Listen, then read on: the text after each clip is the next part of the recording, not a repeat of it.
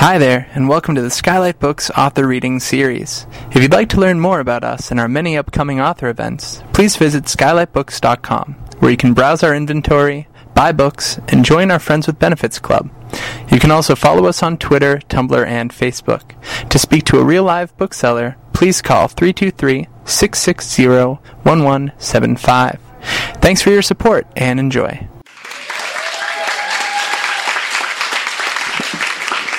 Thank you. I didn't co-write Shock Value. I wrote the whole book. I didn't do any as told to. Let me see. I'm going to take this off here. So I think the way they have this is I'm going to read a chapter first, and then we're going to do questions with, and it looks like I don't need conversation with anybody because you're all here. So you look like the inquisitive type that will be ready with questions. So hold on. And so this is my first stop on the tour, the paperback tour. I did the Bill Maher show last night, and I'm here from Baltimore, which has been jumping lately, obviously. All right, so I'm going to pick a chapter. Let me move this here, just so. All right. I try to pick a hideous one, you know. The book is certainly written, before I left, everybody said to me, oh my God, you shouldn't do this. Everybody really seemed appalled that I was going to hitchhike by myself from Baltimore to San Francisco. So I thought, well, maybe I should be scared. Maybe I should think of the worst things that could happen and then the best things that could happen. So I wrote them fictionally before I went and did the real trip, which actually took 21 rides. But I imagined 15 good rides and 15 bad rides. And this is one of the bad rides. Number 5, called Eugene. Great. I'm stuck inside city limits, the worst place to hitchhike. My cuts are sore, and the new tattoo is going to get infected. I can tell. I should go to the police, but then what? They'd be big-time publicity, and I could never continue the trip, and there goes the whole deal of this book. And besides, maybe I did deserve a little bit of the punishment for that cake, but certainly not this. You'll have to read that chapter to figure what that's about. I look down at my chest and see the yellow fluid oozing out has turned brown, and the letters, especially the A and H of asshole, are starting to swell. I should go to the hospital, but then again, how do I explain this hideous epitaph scrawled on my chest? Oh, this? I was just drunk. I'm sure there are great plastic surgeons once I arrive safely in San Francisco who can help with laser surgery, tattoo removal, if I can just get there in one piece. But nobody picks me up. I keep walking anyway because a few basement buffs, that's the chapter before, are still following me. I pose for cell phone pictures with a couple of them, and that seems to do the trick. All except for one persistent African-American Gertie imposter, a man, a woman, who won't leave me alone and wants to come. Oh, sorry. No page turner here. Wants to come along. I try to explain that no one will stop to pick me up hitchhiking with a Gertie look-alike, but she's persistent. The last chapter is actually, there's a great book by Kate Millett called The Basement about this very scary killer, and I wrote about her in my book Shock Value, and this is she picks me up in revenge to pay me back for writing about her. That's the chapter before, and tortures me just like she tortured her victim. Finally, I show her my chest, and while she thinks it's fake, she's still impressed. An exclusive shot of Gertie and me and my horrible new tattoo seems to satisfy her. She retreats happily, adding the photo from her cell phone to her Basements Are Us blog. Just when I think I'm going to pass out, a car stops for me. I'm in luck, I think to myself, once I get in the car and painfully put on my seat belt. Eugene, as he introduces himself, looks like a hippie. He'll be gentle. No funny stuff for this guy. He explains he's going to St. Louis, but will let me off at a rest area outside the city on I-70, so I'll have a better chance to get a ride further west. He explains that he's a vegan and offers me something to eat. I am starved out of my mind. I don't have any food issues. I can eat anything. At least I thought I could. Eugene offers me a raw turnip, which I guess is better than nothing. He rants against the evil of any animal products and then continues out against the criminality of force-feeding Hollywood hospital patients and prisoners non-vegetarian meals. I agree, what else can I do? And ask him for another turnip. Hungry little mother, he asks good-naturedly, tossing me one. I notice he is eating what looks to be hedge clippings, and when I ask him what he's having, he tells me that is exactly what they are. There's free food everywhere, he brags. Just eat leaves, grass. The spirits give you nourishment. It's right before your eyes.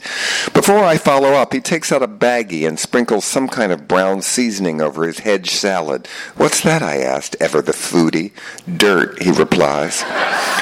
As if I just asked the dumbest question in the world. You mean like Earth? I asked, confused. Well, yes, I call it land, sod. It's all delicious.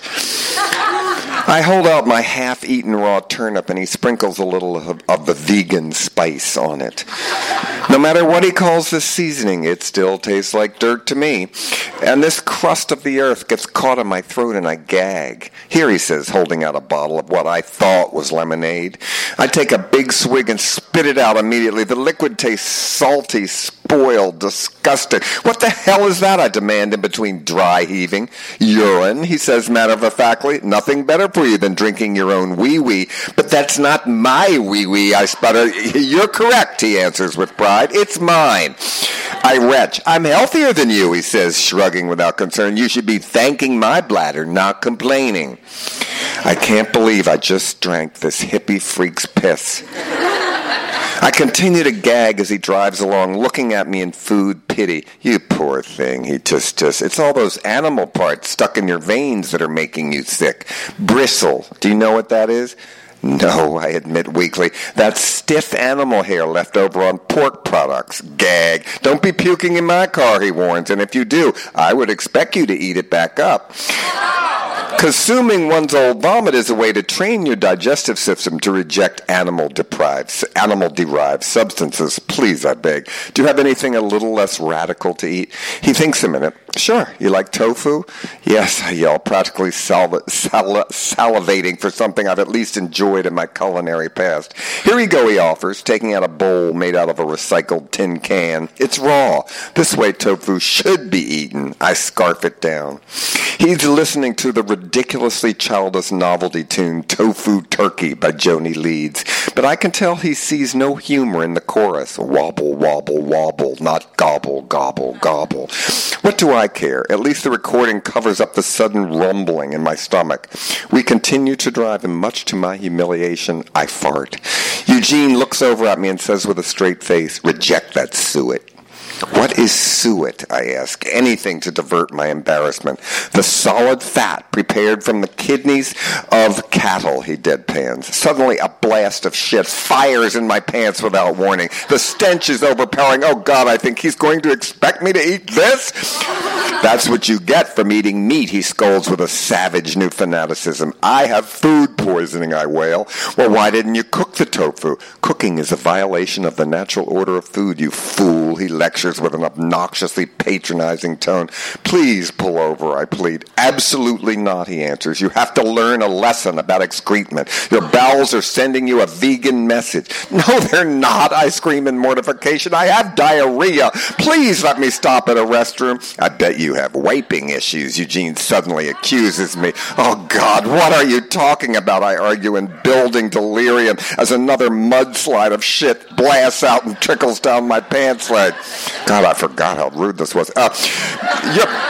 You're nuts, I yell. I'm sick, pull over. I'm nuts, he barks. Me, the healthiest man you've ever met? Do you know what I'm going to die from? He rants like the fascist he is. Nothing. That's what I'm going to die from. Nothing.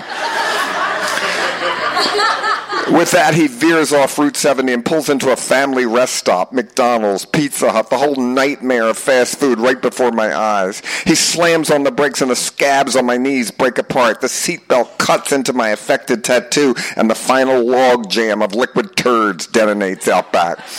You were born under the astrological sign of feces, meat pig, and you will die under that sign. Eugene spits out in the final judgment. Now excrete from my car. I do. I walk through the parking lot and the whole world can see I have shit in my pants. Hey, shithead, some brat of a kid yells as both his parents hold their nose and laugh. I don't make eye contact. just make a beeline for the restroom. I walk through the packed food court, gagging and farting every time I see or smell food. Wouldn't you know it, the bathroom is crowded. All the stalls are filled. Oh, my God, some man mutters in disgust when he sees my sorry state of affairs.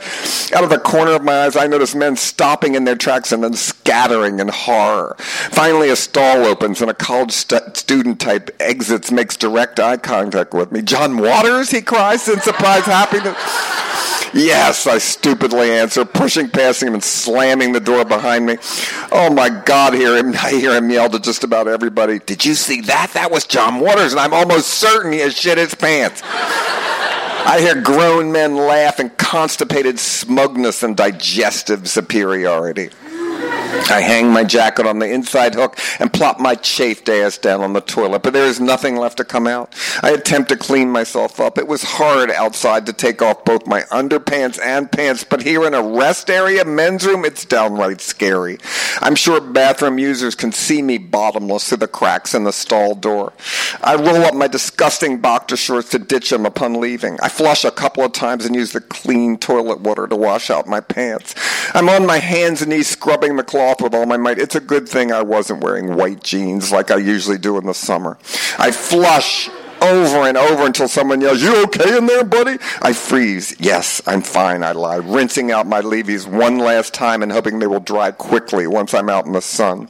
Just as I turn around to face the daunting task of slipping into wet pants, I see a hand come over the top of the stall, quick as lightning, and grab my jacket. "Hey, fucker," I yell as I trip over my boots, struggling to get one leg into my sopping jeans. "Stop, thief," I shout, but all I hear back are the footsteps of the running jacket snatcher. "Someone just stole my coat," I scream, but for once the bathroom seems empty. I run out of the booth in my stocking feet, still zipping up my fly, but all I see is a father and son walking in, eyeing me with alarm. "Did you see somebody run out with my jacket?" I asked, completely beside myself. "How would I know what your jacket looks like?" the father asked with rude sarcasm. "Yeah, moron," spits out the kid to me as I stuff my feet into my unlaced hiking boots and race past them, depositing my diarrhea underpants in the trash can right in front of their suddenly scared, shitless eyes. I run through the rest area with my laces flapping, tripping over them every few steps. "Thief!" I yell, but people look away and I don't see a security guard in sight. Once outside in the parking lot, I realize whoever swiped my jacket is long gone. No jacket, no phone, no bag. I'm really alone in St. Louis, for shit's sake. Thanks.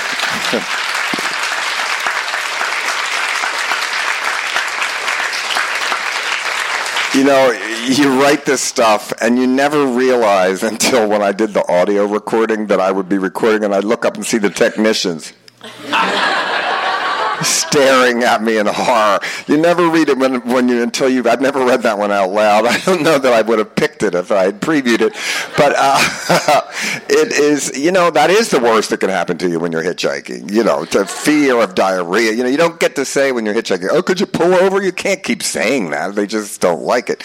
So I think what I'd like to do now is take it up with questions, and we can really talk about anything. It doesn't have to be about the book. I mean, since this book came out, which was a year ago, it came out in hardback, I haven't really hitchhiked except for journalists when I had to do it. And my favorite time I did it was I was promoting the book in London, but they came to Baltimore to interview me, and I hitchhiked in Baltimore with a sign that said London and got a ride. Which was good. So I haven't really hitchhiked since, but I know that I can, and I never fear really being stuck anywhere again. And I did realize that most everybody my age did hitchhike when they were young, but would never do it today. And most kids all never hitchhike, but would like to do it. So I'm still encouraging you to hitchhike. Maybe hitchhike home tonight here from this, really. It used to be in L.A. if you were hitchhiking, you were a prostitute. But it depends on which road. I mean, the men were on Santa Monica and the women were on Santa Monica. No, the men were on Santa Monica, the women were on Sunset. But when I was young, there were so many people hitchhiking on corners that you had to fight to get a space even, especially if you were hitchhiking from San Francisco to L.A. or back and forth. And Santa Barbara always was the place where there was a hitchhiker. So it was really a very common thing to hitchhike. I mean, even my parents thought I should hitchhike home from school. They didn't think that was a bad thing. But today, today, once I got a ride and I got in the car and the little kid just said to his father, "Why is this man in the car? Why did you stop? Who is he? Why?" They don't even know what hitchhiking is, really. And when I hitchhiked across the country, I only saw one other hitchhiker the whole time, and we didn't pick him up. So, anybody have a question? Yeah, that's the worst angle. Stand up. Did you? Yeah. Did you get a chance to meet? I never met Janis Joplin. No. I've met a lot of people in the world, but I didn't. I loved her, but I certainly did not meet her, no. When she died early, I mean, she was, I guess, probably my age, too. So maybe she was younger than me. I don't know. You know my friend Fayette Hauser? I do know Fayette. Fayette was like Janis. She was one of the Cockettes, but she was a real woman. She was a female impersonator, yeah. I know a lot of them, yeah. Anybody else? Yeah. Are there any taboos left? Sure, but not ones that are so interesting. I mean, I wouldn't make a lot of concentration camp jokes, but I'm not Jewish. If you're Jewish, I think you can. I don't make a lot of child molesting. Well, yeah, I make child molesting jokes. I don't just try to shock anymore. I think after Pink Flamingos, I kind of never tried to top that. I'm always trying to startle you and surprise you, and I'm still want to be surprised. I'm always looking for human behavior that I don't understand. The whole thing about the Boston bomber, I've been following that case very heavily. And but everybody's forgotten what happened to the wife of the first one that's dead. She's already remarried and had another baby. Just think of that. She has a boyfriend and you don't. Yeah. Yes. No, I never was going to make really Geek Love. I love the book, certainly. I think it's a great one. No, I never had the rights to make Geek Club. No. The only time I ever even tried to make a movie that I didn't write was Confederacy of Dunces, because I wanted Divine to do it as a man. And I found out way later that I lived in New Orleans right before Pink Flamingos got nationally released. I was the poorest I ever was, because I had made the movie. New Line had decided they would distribute it, but I lived with Mary Vivian Pierce, who plays Cotton in Pink Flamingos, and Danny Mills, who played Crackers, and we lived there. None of us had any money or anything. We were waiting for the movie to come out. At the same time, the author of John, what's his name, that wrote Confederacy of Dunces, lived like on the same street as we did with his mother. He was writing that book, man. Of course, we didn't know him or anything. So it's a great book, and I wanted Divine to play it as a man, and they've never made that into a movie. It must be cursed, because no, I don't want to do it anymore, because I only make movies I write. Really, I don't know how to do that. Make somebody else's movie. But that one I did go and pitch and stuff. But not Geek Love. I like Geek Love, but I was never going to make that as a movie. So who knows? Yes.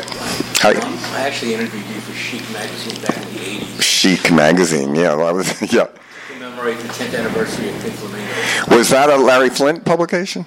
Yes. Yeah. And we met in Venice. Mm-hmm. You were living at the time. Anyway, what's new in the way of films?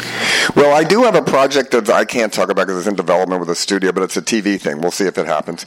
I don't know. Maybe I've made my last movie. There is no independent movies anymore. I mean, this book was a bestseller. My last movie didn't do well. So you stay kind of where they like you. I had a development deal to make this kids movie called Fruitcake, which is a children's Christmas movie that I still want to make. And we'll see. I joked that after all the meetings, I would leave and write a BlackBerry thing thanking him. But so why didn't they call back? And it was because I'd sign it JW, and my spell check would correct it to Jew, and I didn't realize. And I didn't realize it, that did happen once, and it was really mortifying. And so maybe the word spread. I don't know. With what? About her? Well, she's great. I mean, she was a Katrina victim. She was swept away, and she had to relocate. And where they put the victim, she was a lawyer. She had to get her license again. I'm still in touch with her. Yes, she is a lawyer in Florida, I believe, today. Yes. I'm in touch with most everybody that was in the movies. I still, Crybaby certainly, I see Johnny Depp, and I see Tracy Lords, and unfortunately Susan Terrell died this year, a lot of them, But, she was the scariest woman I ever met. Yeah. Yes. thoughts on the gay cruise scene, sort of how it's changed? I know friends of Little Man about Santa Monica, like Circus of Books being aware of that, being like, oh, you boys now with Grindr and stuff. Well, to me, I'm not on Grindr. You know, what am I going to say? Hi. You know, I always see sex ads that say, come over, we'll watch some John Waters movies. I'll bring them all. Got them all. Be right over. You know, I'm amazed. Like, young people don't know what cruising is. I live in Provincetown in the summer, and if you were in Provincetown, staying on the street, and you looked in a window, and somebody came up to you and said, "Hi, what are you doing?" You think, "What are you talking? Are you crazy?" You know, gay people don't even know what cruising is. They dance in Provincetown, looking at Grindr on their cell phone while they dance. It's changed. You know, I mean, the biggest gay bar in Baltimore just went out of business. But is that progress? I don't know. I mean, because the young gay people, they don't. It's like going to a black bar. Yeah, you know what cruising is. Yeah, but, well, maybe you're multi-generation, right? But what I'm saying is that it is going to change, you know, and the young gay people I all know, they don't want to just be with gay people. They want to be with everybody. And I'm anti-separatist, too. That's the main thing I've always preached, really, that why should you just be with your people that are just like you? That's the only thing I don't understand about bears. You just want to hang around with people that look exactly like you. I'd only be able to hang around with Steve Buscemi, you know.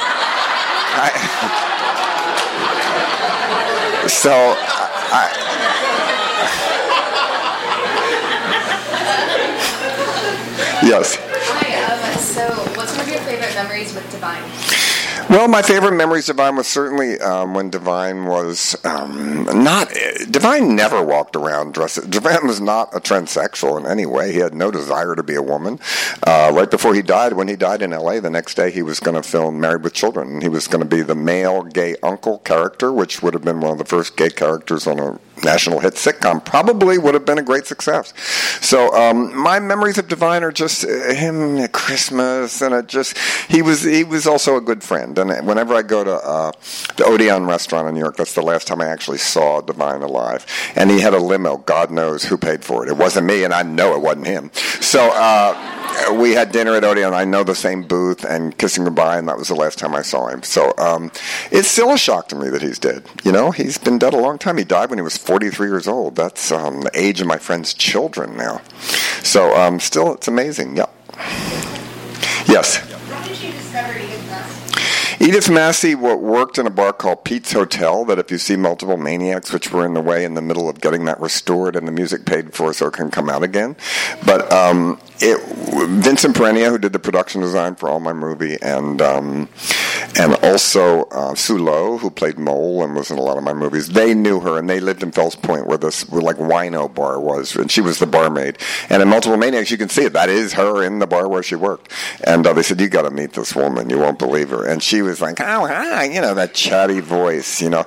So we used to just hang in the bar, and she used to wait on us. And I gave her that little part in Multiple Maniacs, and just like star systems anywhere, the audience liked her. So I put her in Pink Flamingos, and it wasn't like she really liked eggs or anything, and I got used to her. But I remember we had this one guy we rented the camera from, and his wife wanted to come to the set one day, and she walked up in the woods and saw Edith sitting there in the middle of the winter in a girdle and bra, and that played screaming eggs, and she saw the My Lai massacre. I mean, she like completely freaked out, made the husband leave with the equipment, and he never came back, really. Yeah. Yes. Who designed your blazer? A great Belgian designer, and I always say his name right, Walter van Beeren. Say it. Walter van Beerendonk? Walter van Beerendonk, yes, and I'm a big fan of his. Thank you. Although, whenever I wear this, usually for an event, I didn't wear this to breakfast at Ben Frank's. But, I always realize how ridiculous I look, because when I come from my hotel room down on the elevator door, and I get on, people go, "Oh my God," like I just have to look down. You know, it's fine to wear it if I'm up here, but getting here in this outfit is problematic sometimes. Yes. So you said that independent film, is not a thing anymore. Well, it's a thing. It's just the budgets aren't a thing. Yeah. Yeah, that's why I just wanted to ask you about. Do you think there's going to be any kind of, resurgence or wave? Well, it's great for young people. I mean, if I was starting out, this is what the studios are looking for: somebody to make your film on your cell phone and make it for no money. But I don't feel like being a faux underground filmmaker at 69 years old. It's bad enough that I'm the age of a sex act. Was never my favorite. Right. Yes. We were trying to remember in the three most influential people in your childhood. One of which was Zorro. Well, Zorro was a lesbian stripper I know that used to just come out and she'd be really butch and nude and say, "What the fuck are you looking at?" to men. She was great, but that wasn't my childhood. I think my childhood was certainly I was on the Howdy Doody show. That was probably the first thing that kind of, I was like 8 years old and my parents took me to the NBC and I saw that it was all a lie and everything was fake and that's what I wanted to do forever. So that was very important. Yes. Yes. Do you still tour with this Filthy World? Oh yeah, I just do. Recently, I was in Little Rock, Arkansas, Fargo. I do it all the time, and I have a Christmas show too. Oh, right. Yeah. I'm on the road a lot. Yeah. Yes. I was looking at your top 10 film list that get picked up every year. Thank you. An art forum. Yes, I do it. Yeah. Nowadays, what filmmakers do you find yourself attracted to? Where are you watching movies? Well, I usually now that I have that column, they send me screeners, which is amazing. But I still go to see movies a lot. I like foreign feel-bad movies. I like Gaspar Noé. I like Bruno Dumont. I like all those feel-bad French movies, really. But I can't wait to see Mad Max. So I still go see some commercial movies. Yeah. I still go to movies. Yes. Yeah. Do you still have Lobstora? No, Lobstora was the lobster that rapes Divine and Multiple Maniacs. No, and inside that was Vincent Perenio and his brother. You can see his legs, but we had it. I used to take it around to my apartments. Like I'm talking about in the late '60s, And eventually we took it to the harbor and dumped it in Baltimore before they built Harbor Place. Before it was a place where tourists went. It was like rats and sailors and mean lesbians. It was I liked it better, actually. And we threw it in the water there. We gave it a sea burial. So, no, I still, because it was falling apart and stuff. Yes, it was paper mache, the whole thing. Yes. Yes. I was not friends with David Negron. I'm sorry, with who? Taylor Negron. I'm sorry. The character actor, Taylor Negron. I know he loved you a lot, so I'm just saying hi from him. Oh, okay, great. I thought you said he was in the movies. I'm trying to figure out. Wait a minute, what was he? He wanted to work with you this whole. Oh, well, that's good. Well, we got a lot of people. If you look through Female Trouble, it's really scary for me to see how many people are no longer with us. Jean Hill died this year, and a lot of people. But they're there. They're in those movies, ready to jump out. But good. Well, not that I really believe in that, but I wish I did. There's no such thing as karma. I promise you. So many assholes I know are alive, and so many great people are dead. Really. Yes. Do you want to talk about Baltimore? Well, I did last night on Bill Maher. To me, I don't know if I'm really the one to qualify because while it was burning, I was filming a sequel and I was doing a cameo in the new Alvin the Chipmunk movie in Atlanta. So while Rome burned, I was Alvin. Yeah, it's bad. It's. I said last night that I think that they should make it not a race issue, make it a class issue because there's just as many poor whites in Baltimore. They should team up and don't burn down your own neighborhoods. I can think of a couple country clubs, but it's a terrible thing for the city. But it's weird because I'm also friendly with the mayor. I knew the governor. They come to my Christmas party, and I respect them. Nobody smokes pot till after they leave. So it's an ongoing story, though. Certainly, it's not over. And I will be surprised if all those police are convicted. It's a tough thing. It's a story. It's a sad story, and it's certainly bad for Baltimore, I think. But I think the Maryland Film Festival was last week, and before all the ticket sales were down, people didn't want to go out. It was right after the riots and everything, and it was packed. Everybody came, everything. So I think Baltimoreans like to fight, and they like to be, come back from stuff. So I think everybody was really moved by it, but it is a city where, and I said last night on Bill Maher, but maybe we should have jury duty where it's mandatory once a week you have to move to the opposite economic neighborhood neighborhood that you live in and get your hair done, in the opposite neighborhood where you live, and let poor people move to the rich neighborhoods, and just for a week to see what it's like. Put your kids in the school, shop at the stores and everything. Maybe that's the only way, because people don't go from neighborhood to neighborhood in Baltimore. They stay with it. But there's some good things about that. I mean, it's the only city where I say I have an apartment in New York, and people say to me, "Why?" So, I mean, talking about it is, I was there for it, and they weren't rioting in my neighborhood. But however, it's an ongoing story that is not just Baltimore. It's about everywhere, and there is no easy answer. It's not just throw money at it either. I don't know the answer, except that we have to go to everybody's neighborhood. We have to be in different things, and then and not just stay with people like yourself. It's another kind of separatism in a way. If you only hang around with people that are on the same economic level as you are, it also leads to boredom, really, and not learning anything. Yes? You mentioned this, but talk about when you were at NYU, this house of shit, like this. Well, I got thrown out of every school, but I actually didn't want to go to school. I knew what I wanted to do. You go to school to learn what you want to do. I already knew, and they wouldn't let me. No once anywhere in the world has someone paid me money ever in my life, and they had never asked me if I went to school. Not one person that ever gave me a penny has ever said, "Did you go to college?" But I certainly am glad I wasn't a surgeon. You do have to go to college, right? I went to NYU, but it wasn't really their fault. I didn't want to go to school. I took LSD all the time. I went to the movies every day on 42nd Street and saw Olga's House of Fame and also all the underground movies. So I got my education. It just wasn't at NYU. And, I should have been thrown out. I stole books every day and resold them to the bookshop. I know, a terrible thing to say in here. But working in a bookshop was the only real job I ever had. I worked at the Doubleday Bookshop in Baltimore, and I worked at Provincetown Bookshop for many, many years. And I got my full education there. It was a great place, and the owners of the bookshop said I could have free books as long as I read them and sold them. So I got my education there. The owner of the store told me about Ronald Furbank, told me about all these great things. That was my education in a bookstore.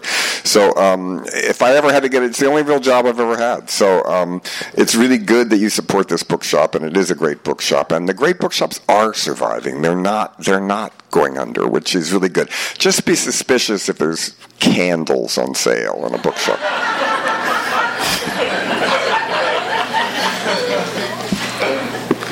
Anyone else? Yeah. Did you ever figure out why Kenneth Anger doesn't like you? I guess, I don't want to retrudge that. I'm a great fan of Kenneth Anger, and I think that he did the ironic use of pop music before anybody ever in the world did it. And maybe he should be mad, because he gave me a great quote for one of my books, and then I was asked to review, I think, the third or the second Hollywood Babylon, and I said only one negative thing. I said, if you're going to tell dirt about people, you should at least pretend that you're upset about it. And so I guess I shouldn't have said that. Maybe that's why. I don't know, but I hope that's buried, because I'm a really fan of Kenneth, and I think his films are incredibly beautiful and influential, and he did so many things before anybody did. So I'm a huge fan of Kenneth's, even if he's not a fan. If he's not a fan of mine, that's okay. Yes. Can you tell us about your idea for the sequel to Wizard of Oz? Well, that was a long time ago. It was like going to make one where basically she's home and she keeps talking about it, and the audience says, "Stop talking about that. You had a bad dream." And she said, "No, I really was there." And so they give her shock treatments, and she still keeps talking about it. So she starts taking acid, and then she goes back. She does poppers, and then she goes back to Oz, but only for a minute, and she sees the Scarecrow and the Tin Man, and she sees him on. She's the Lion's a drag queen, and he gives her the Wicked Witch's outfit, and she comes home and starts cross-dressing and opens a gay bar called the Yellow Brick Road. I doubt that one will get made. Yes. Hi. While you were hitchhiking, most people pick you up, they tend to recognize you? Some did, but most of the people that recognized me drove past me and then said, "Was that John Waters?" and then came back and picked me up. Only the first one, because I was standing a block from my house. But no, they didn't. Or a great woman in the Marines came over to give me money, thought I was a homeless person, and then realized it was me and started laughing and screaming. People try to give me money. No, and a few I told was me, and they said, yeah, this poor homeless guy thinks he's a movie director. Yeah. So, no, especially when I'm standing there in the middle of the country in, a baseball hat and a wind-beaten face, with a sign. Why would they think it was me, even if they did know it was me, going by 60 miles an hour? Well, they weren't going. I always stood on the entrance ramps right before the sign that says it's illegal to go down on the highway. And I got a ride from a cop once. The cops didn't give me trouble. One checked see if I had warrants, that kind of thing. And I had with me a fame kit that my assistant made, which I could pull out, like I liked it, like, excuse me here, I'm showing my Directors Guild of America card. Like this will give like a get out of jail free card. But it kind of worked, yeah, and the one cop said, "Well, it doesn't say you're a professional hitchhiker." And I said, "Oh, okay, well then give me a ride," and he did. So, no, the police didn't really hassle me, no. And I had a sign that said, on one side that said, "Writing a hitchhiking book." It never worked for people to pick me up, but it worked for cops. I would flash it when I'd see them, and then they thought, "Oh, yeah," they just didn't want to deal with it. But the opposite worked if I was, for no one picked me up when I had that sign, because they think, what kind of book? Maybe, they don't, what's my privacy? They didn't know. I learned about signs, about which worked and which didn't work. And humor didn't work. I had one that said, "I'm not psycho," which I thought was funny. And people would laugh, but they didn't pick me up. And I thought, wait a minute, my job is not to warm up the crowd as they go to work. They were laughing, but it wasn't doing me any good. So the signs that worked, which gave a far distance, but one that was possible. I had an original like San Francisco and in Baltimore, people just laugh when they see it. It was like Cuba, So I did learn about signs, but a sign does help if you're hitchhiking. Except one people thought that I was so stupid as a homeless person. You don't stand. You stand at a red light. They told me, thinking that they didn't know what hitchhiking was. So they're used to seeing people with a cardboard sign, but that would be somebody that was begging at a red light. So that's what I learned. But it is sort of a Depression era kind of prop, a sign with a hitchhiker. But I always, except when it was windy in Kansas, it would blow, and then you had to hold it like this. So my knuckles was the only thing I didn't put sunblock on, and I got to the the motel room that night, and they were purple, my knuckles, from just holding the sign in the sun. So if you're hitchhiking, put sunblock on your knuckles. That's one thing I learned. Yes. Do you have a favorite roadside spot or like motel? No, they were all horrible. I mean, the Holiday Inn was the worst, and the Days Inn was the best. That's my review of all of them. They all have terrible lighting for reading. Like, who wants to have a romance in the Holiday Inn? It's not my idea of a sex pit. But you can't read in there. There's no lights to read. And the Holiday Inn was only the one woman was mean to me. She said, "Sir, because I was flashing my sign outside, and this guy drove by in the lot, and I held up the sign. She came out and said, "If you flash that sign to any more of our guests, I'm calling the police." And I said, "Well, that guy looked like the type that would pick me up." She said, "That was my husband."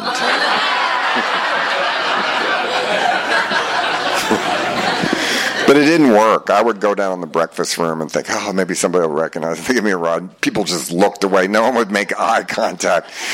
People in breakfast rooms in the Holiday Inn are unhappy people. Yeah. Yes. You talked about what it was like to taught film in prisons? Is that right? I didn't. Well, I taught in prison, and we did make films there, but not to be shown. Part of the thing was that we couldn't show them, basically, but I had a video guy. But we edited it right as we shot. It was dogma, very dogma. And that was the prison where I was hired to show pink flamingos to murderers and stuff as therapy.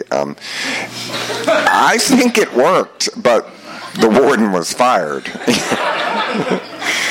But one of my students there, I I helped get out, and he's doing great. And he had a double life sentence, and he served 27 years, and he's doing really, really well.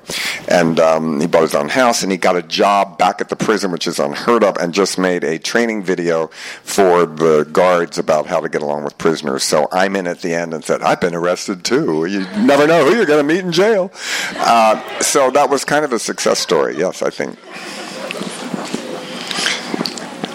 Anybody else? Yeah. Do you have any strong feelings about Los Angeles? Los Angeles, I mean, I've never lived here because I always thought it would be bad for my film career because then they get used to me. When I'm here, I'm like, I'm going to do a pitch, so they want to. I'm here for 1 week, so they take the pitch. I've had great friends here. The only thing that I have against it is that I never meet anybody that isn't in the show business in some way. Where in Baltimore, I can hang around with. I know an undertaker, I know a truck driver, but certainly it has been a great city for my movies. I mean, the Newark played Pink Flamingos longer than any city in the whole country. I played for 10 years there, at least one night a week at midnight. So I have a great soft spot for being here. Some great memories, and some of my really great friends live here. So I'm not against Los Angeles at all. I just think it would be bad for my movie career if I had lived here because people would have gotten used to me. Yes. Are there any updates on Leslie Beth? Well, I'm going to visit her tomorrow morning. So, Leslie is, would be serious if we're talking about her. I don't think it's a funny subject. I think it's a very serious subject that she's been my friend for 28 years or something, and her last parole hearing was worse than ever. They gave her 5 years till the next one. Usually it was 2. And I think I hired her a good lawyer, and it worked in the opposite because I think they ambushed her. I mean, I thought for the first time it was really unfair in my opinion, not from the victim's point of view. I completely understand everything they say, and I would never criticize them.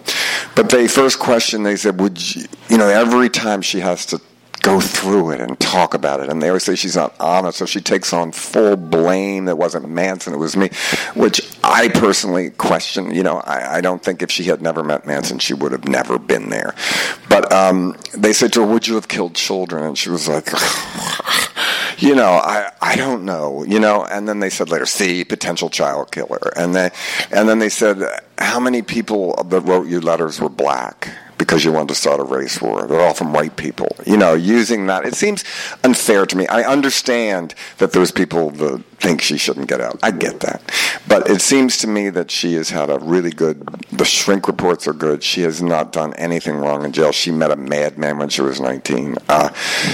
It's not like she hasn't paid something. I personally believe she deserves a second chance. I think she is a perfect parole risk. There is no risk with paroling her.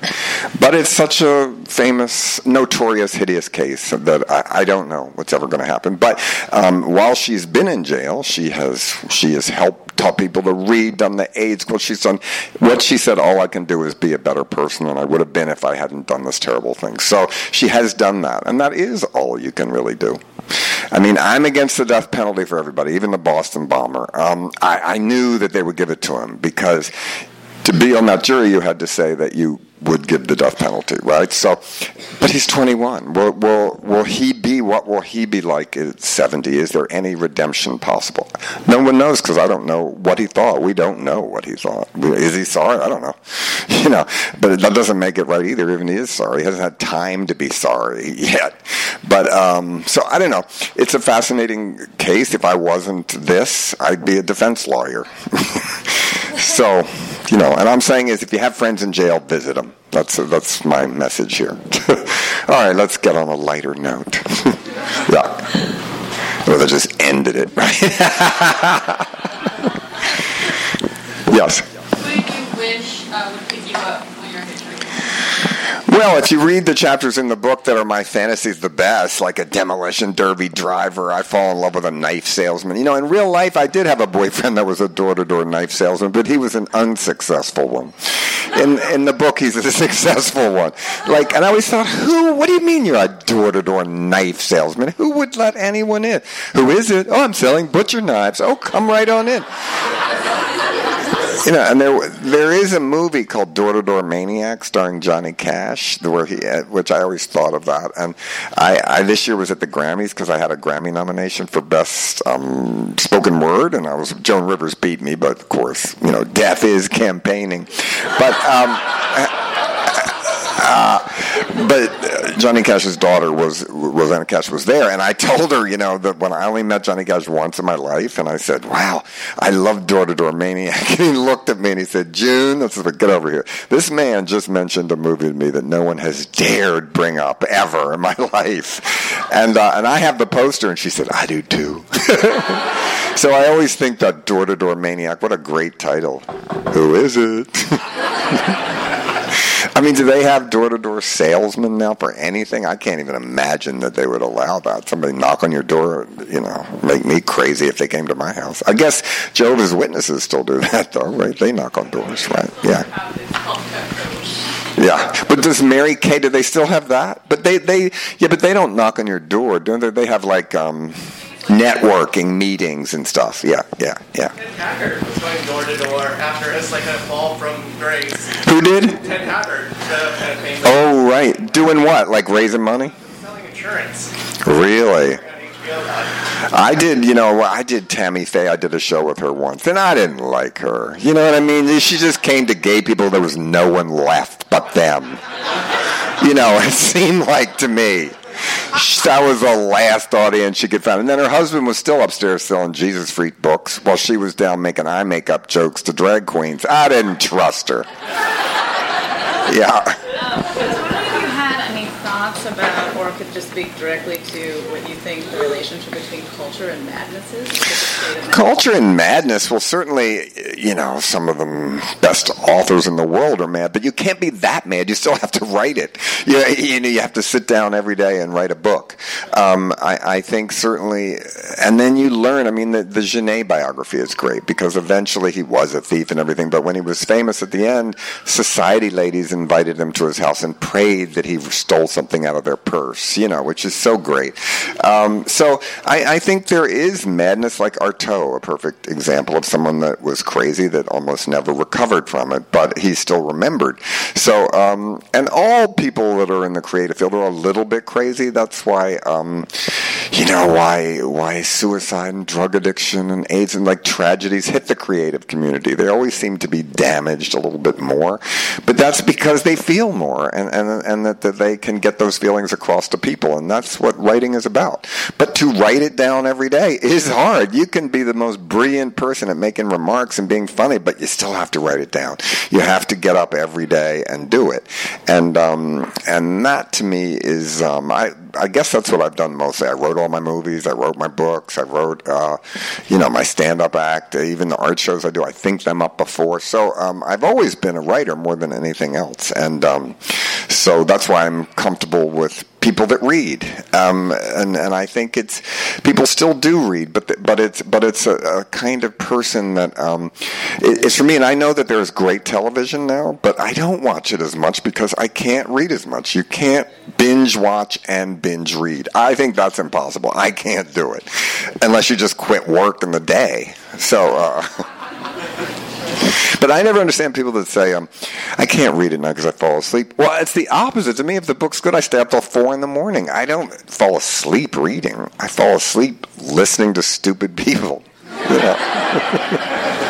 Yes. When do you feel you're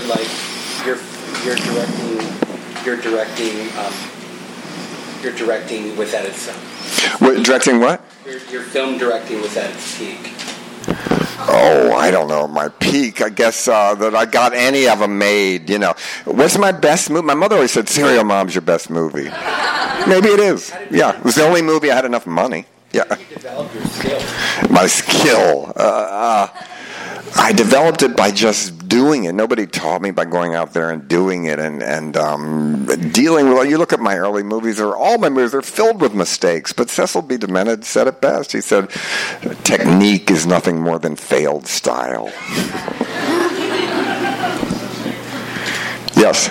Anybody ever try to take you home? No, I never got laid. A gay person, not a gay person, picked me up. Pussies. Right. As far as I know, no one that picked me up was gay. But you never know. But no one really. One night, this trucker said I could sleep in the cab with him when I was going to have to sleep in the woods, and I thought, oh, well, I would have, but that didn't happen. No, but in the best and the worst, I have sex. Yes, in the first part of the fictitious books, I do. Now that's a big difference of hitchhiking when you're 18 and 66. Yeah, the same perverts were out there then that are out now, but they're not usually. That's why I wrote The Person That Kills Me is a person that only wants to kill cult film directors, because people said, aren't you afraid of serial killers? And I said, well, even the gay serial killers, they pick young people usually. They don't pick older people to kill. Yes. What was the longest segment? I think, in this town, what was it called? Bonnaroo? I call it something. No, where was it? Somewhere in Ohio and Kansas, right on that border. And I was there for 10 hours standing there. It was torture. The longest ride? Oh, the longest ride? Well, probably the Corvette Kid was this Republican elected official that picked me up in the pouring rain in Maryland. Didn't know he was going to get his lunch at the subway, driving his mother's Corvette. He picked me up. He had no idea who I was, even when I told him he had never seen my movies. A Republican elected official. He took me to Ohio, and then we just kept talking. Then he went home and then kept texting me and drove all the way back 80 miles an hour for 48 hours straight and picked me up in Denver and took me to Reno. So that was the longest ride. He was great. And I'm going to be in his wedding. And his parents, I think, still hate me because if you Google me, it's not friendly from a parent's viewpoint. They said, what do you mean? I thought you went to get your lunch, and he's in Ohio with John Waters. And who's that? And then they look it up. Oh, great. And even his friend said, oh, great, you're with a gay man in a hotel in Reno. Way to go. Right. But we just laughed about it. It was a kid on an adventure. And why not? And I think he's doing great. I've seen the Kansas couple that picked me up. They came to the Baltimore signing with their gay son and his boyfriend. The Here We Go Magic, the band that picked me up, I've had dinner with them. The Marine that picked me up had a baby and named the middle name of the child after me. Let me think. Who else have I been in touch with? The minister's wife met my mother. She didn't met me, but I talked to her. So some of them I've kept in touch with. Other ones I don't know their name or anything. And there was the only one I forgot to give the thanks for picking me up hitchhiking card. And I went to do a college appearance near where he lived, and I was praying he was in the audience, but he wasn't. I still have his card for him, but I don't know if he knew about the book. He maybe thought I was lying and just a crazy person that said I was writing a book. But he was the one where I was stuck in this road area, the kind, a rest area where there's just a bathroom and vending machines or in a park. And it was in Kansas, and the next town was 100 miles away, and it was getting dark, and I thought, this is it, right? And there were no cars there. So when someone would come in, I would go and stand outside the bathroom like such a pervert, right? And people would come out and say, could you give me a run? People, oh, get away from me. And this kid, I kept showing him myself on the Spin magazine and all the stuff. The story had broken that I was hitchhiking. That's the only time the press helped me, because he started to at least stop and listen, and he did give me a ride. But that was scary, standing outside of bathrooms waiting for people, especially. And then this is a terrible thing, but I played a game with myself when people got out of the cars, whether they had to piss or shit. I could tell by their expressions, and you could tell how long they were in there, really. Which it was. And this one guy had to wait for like a half hour. I thought, oh, this poor thing, what's the matter with him, right? He was really pissed off. Give me a ride. He wouldn't even talk. He was furious when he came out. He'd been in there for a half hour having a bad time, And then he came out and I'm waiting. Oh, great. He just ran to his car. He wouldn't even make eye contact with me. Yes, yeah. Would you consider hitchhiking in another country? Oh, it'd be better if you could speak the language. It would be much harder. I think it's easier to hitchhike in Europe. Yeah, if you couldn't speak the language, I don't know. I think it would make it harder. Because I always had in my mind, I write in the book, if I had been frightened, if somebody had picked me up like for real danger, I was going to say, I'm filming a reality show and the satellite's filming us, but it's on me. So if you leave, you can get away. I thought that might have worked. But how do you say that in a foreign language? You know, I mean, that's the problem. So no, I don't have to, really. I mean, but if I had to, yes, that's the one thing I know, that hitchhiking, I can do it, and I will get a ride if I have to. So, should we do just a few more, and then we'll do the signing? Okay. Yes, in the back? What's the last great book that you read? The last what? Last great book. The last 3 books. Well, I'm a huge Elena Ferrante fan. I'm obsessed by her. I really love her, and I just finished volume 4 of My Struggle. I love him too. So those are the last 2 books that I think I just read. Let me think. What else? I'm reading the book. I love Can't and Won't by Lydia Davis. I'm a huge fan of hers. I'm reading right now the book about copy editing called Between You and Me. But the whole book is about being a copy editor.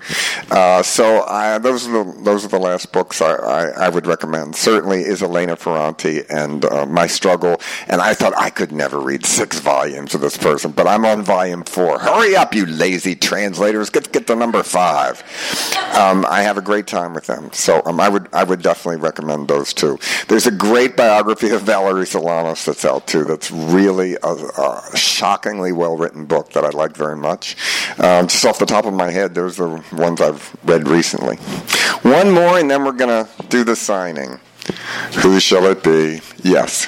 Of the last movies that came out in the last 3 years, which one would you have liked to direct? Well, I don't know that I would have. He has the movies that came out in the last 3 years. Which one would I have liked to direct? None of them, because I didn't write them. To me, but I love Spring Breakers. I'm a big fan of that movie. I'm a big Gaspar Noé fan. I can't wait to see his new movie. It's in Cannes right now. So I don't want to direct a movie I didn't write. So I would have wished I had made Fruitcake. That would have been, was a terribly wonderful children's Christmas adventure about happy meat thieves. And we have them in Baltimore. They knock on your door and they say, "Meat man," and you go down and you say, "I'd like a pound of veal and a ham," and they go shoplift it and bring it back, and you pay half what's on the label. This is a common thing in Baltimore. "Meat man," you know. So I feel that this needs to be brought to the public, really. All right. Okay. Thank you all very much. Thank you.